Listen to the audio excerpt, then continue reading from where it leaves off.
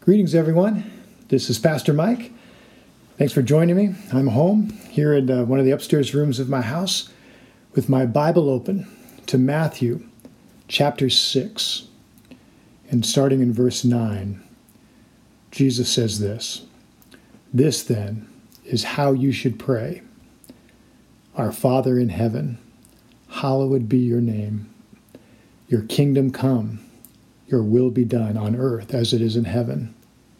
Give us today our daily bread. Forgive us our debts, as we also have forgiven our debtors. And lead us not into temptation, but deliver us from the evil one." Now we know this as the Lord's Prayer. It's the prayer that Jesus taught his disciples to pray. And it's recorded in both Matthew's Gospel as well as Luke's Gospel. But what's interesting is here in Matthew's Gospel, after finishing this prayer, Jesus chooses one thing to pull out and to amplify in the next couple verses, in verses 14 and 15. He says, "For if you forgive other people when they sin against you, your heavenly Father will also forgive you. But if you do not forgive others their sins, your Father will not forgive your sins." Wow, it's interesting that Jesus chose that one thing of all the things in that prayer that he could have pulled out and amplified. This was the one thing he did. Now, this isn't unique in the scriptures.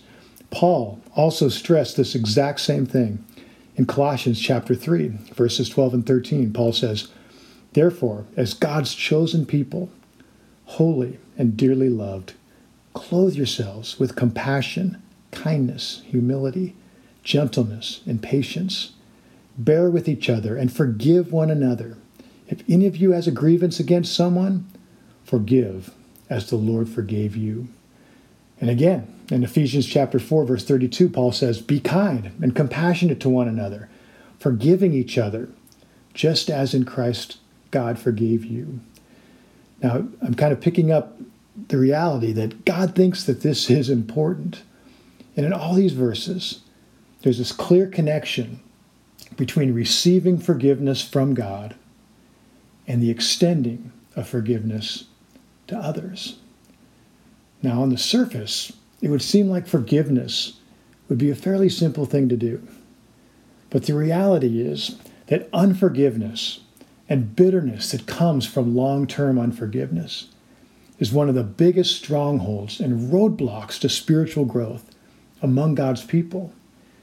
Now remember, what is a stronghold? A stronghold is a mindset that's filled with hopelessness, that views something as unchangeable, that's contrary to God's revealed will. 2 Corinthians 10, 4 and 5 describes it like this: "The weapons we fight with are not the weapons of the world. On the contrary, they have divine power to demolish strongholds. We demolish arguments and every pretension that sets itself up against the knowledge of God. And we take captive every thought to make it obedient to Christ." Now, strongholds are different than demonic principalities and powers. Strongholds have to do with our thinking, with our mind. They are arguments, it says, and pretensions that set themselves up against the knowledge of God. Unforgiveness becomes a stronghold when I say to myself, I could never forgive that person, and I'm justified in not forgiving that person, when God clearly commands me to forgive. I create in my mind an argument that I am right and a pretense that justifies me in my anger. Now, we've all experienced this in our lives. How many of us have suffered injustice or been severely hurt by someone we loved, like parents or our spouse or a close friend? Or how many of us have been betrayed by someone we trusted, or deeply hurt by someone in the church? And you think, if you knew how bad they wounded me, you would never ask me to forgive them. Now, this is something I've had to seriously consider over the last several years, because I've gone and I've taught these principles in different places of the world among leaders and pastors. Just a couple years ago, I was in an area of India, and there was a pastor who was attending our prayer summit, sitting right in the first row And as I heard his story, it just blew my mind. His brother had planted a church in a nearby village, and some Hindu radicals had come and warned him and said, "You can't do that here. We don't want you here. You need to leave and shut down your church." And this man didn't do it. He continued to meet with these believers and to teach the gospel and to teach the word. And sure enough, these Hindu radicals broke into his church on a Sunday morning, dragged him outside right in front of the congregation, tied him to a tree, poured kerosene on him, and burned him alive. And now here this man is, who is now a pastor, who planted a church in a nearby village after seeing what happened to his brother. And I'm talking about forgiveness. And I think, does this apply to somebody like him? Several years before that, I was in northern Sri Lanka, just 3 years after the end of the civil war there. And after 30 years of civil war, the government finally decided, with a coalition of other countries, we're going to end this with a scorched earth operation where 175,000 people were killed. It's hard to even wrap your mind around that number and just the immensity of human suffering involved in seeing 175,000 of your family and friends and countrymen killed. And I'm thinking, how could Jesus ask and expect us to apply forgiveness in the face of that kind of immense evil, or in the face of that kind of immense suffering?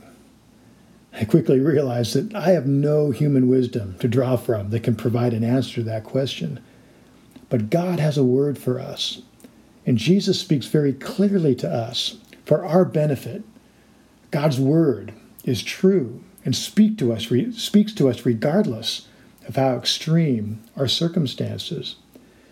God wants to set us free. Being a follower of Christ is about more than just being saved. God wants to transform our lives, our homes, our marriages, our churches, our cities, our nations. I believe this with all my heart. And whether you're talking about an individual or an entire city, the principles are the same and are transformative by God's power if we will apply them.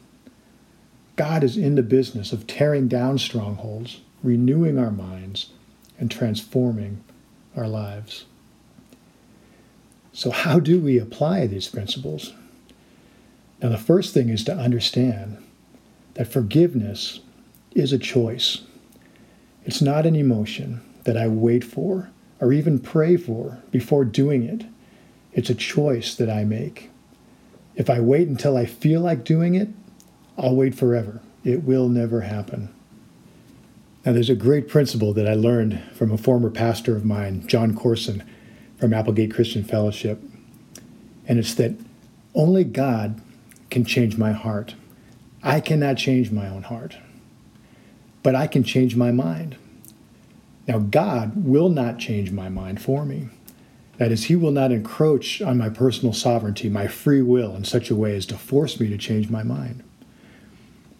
And if I will change my mind, God will change my heart. If I won't change my mind, God will not change my heart. And you see this principle worked out in Philippians chapter 4, where he says this: "Rejoice in the Lord always. I will say it again, rejoice. Let your gentleness be evident to all. The Lord is near. Do not be anxious about anything, but in everything by prayer and petition, with thanksgiving, present your requests to God. And the peace of God, which transcends all understanding, will guard your hearts and your minds in Christ Jesus." So here you have this choice, a choice to rejoice, it starts out with. That if I will choose to rejoice in whatever circumstance I find myself in. In fact, he says it twice. He says, "Again, I say rejoice." And then he says, with prayer and petition and thanksgiving, present your requests to God. See, these are choices that I make, ways in which I change my mind and make those choices which are in alignment with the truth of God's word. Now, when I do that, notice what it says happens. It says, "And the peace of God, which transcends all understanding, will guard your hearts and your minds in Christ Jesus. See, when I make that choice to change my mind, God does the thing that I cannot do. He brings this peace that passes understanding. I love how it says it transcends understanding in that it doesn't depend on me understanding my circumstance or the things that are going on around me. It doesn't depend on me being in control of the outcome or the circumstance that I find myself in. But it's outside of that God works in my heart outside my own ability to understand or control my own circumstances. And it says that the peace of God will guard your heart and minds in Christ Jesus. Because if I change my mind, God will change my heart. You see, when I make the choice to forgive, applying this principle to forgiveness, I now become a candidate for the supernatural. God is able to change my heart and set me free from the prison of bitterness and bring into my life a peace that passes all understanding. I cease to quench the Holy Spirit who wants to work through my life. I can tell you so many stories, so many transformation breakthroughs that started with a radical act of forgiveness. One of the most profound among these stories is that of Corrie ten Boom, who in 1947, after having survived the Ravensbrück concentration camp in Nazi Germany in World War II, was now preaching in a Munich church. And at the close of the service, a balding man in a gray overcoat stepped forward to greet her, and Corrie froze. She knew this man well. He'd been one of the most vicious guards at Ravensbrück, one who had mocked the women prisoners as they showered. It came back to me with a rush, she wrote. The huge room with its harsh overhead lights, the pathetic pile of dresses and shoes in the center of the floor, the shame of walking naked past this man. And now he was pushing his hand out to shake hers, saying, "A fine message, Fräulein. How good it is to know that, as you say, all our sins are at the bottom of the sea." And I, who had spoken so glibly of forgiveness, she said, fumbled in my pocketbook rather than take his hand. He would not remember me, of course. How could he remember one prisoner among those thousands of women? But I remembered him, and the leather crop swinging from his belt. I was face to face with one of my captors, and my blood seemed to freeze. "You mentioned Ravensbrück in your talk," he was saying. "I was a guard there. But since that time," he went on, "I have become a Christian. I know that God has forgiven me for the cruel things I did there. But I would like to hear it from your lips as well, Fräulein." Again the hand came out. "Will you forgive me?" And she said, "I stood there, I whose sins had again and again to be forgiven, and could not forgive. Betsy, my sister, had died in that place. Could he erase her slow, terrible death simply for the asking?" The soldier stood there expectantly, waiting for Corrie to shake his hand. It says she wrestled with the most difficult thing, she said, I had ever had to do. For I had to do it. I knew that. The message that God forgives has a prior condition that we forgive those who have injured us. Standing there before the former SS man, Corrie remembered that forgiveness is an act of the will, not an emotion. "Jesus, help me," she prayed. "I can lift my hand. I can do that much. Lord, you supply the feeling." So Corrie thrust out her hand, and she said, "And as I did, an incredible thing took place. The current started in my shoulder, raced down my arm, sprang into our joined hands. And then this healing warmth seemed to flood my whole being, bringing tears to my eyes. 'I forgive you, brother,' I cried, with all my heart. For a long moment, she said, we grasped each other's hands, the former guard and the former prisoner. She said, I have never known God's love so intensely as I did then. But even so, I realized that it was not my love. I had tried. It did not have the power. It was the power of the Holy Spirit. Wow. So today, if there is someone in your life, you need to make the choice to forgive. Do it now. Do it today. And make yourself a candidate for the supernatural. Because when we make that choice to forgive, it prepares our hearts for God to move and do that thing that we cannot do. Change our heart. It prepares our lives for God's presence to be manifest.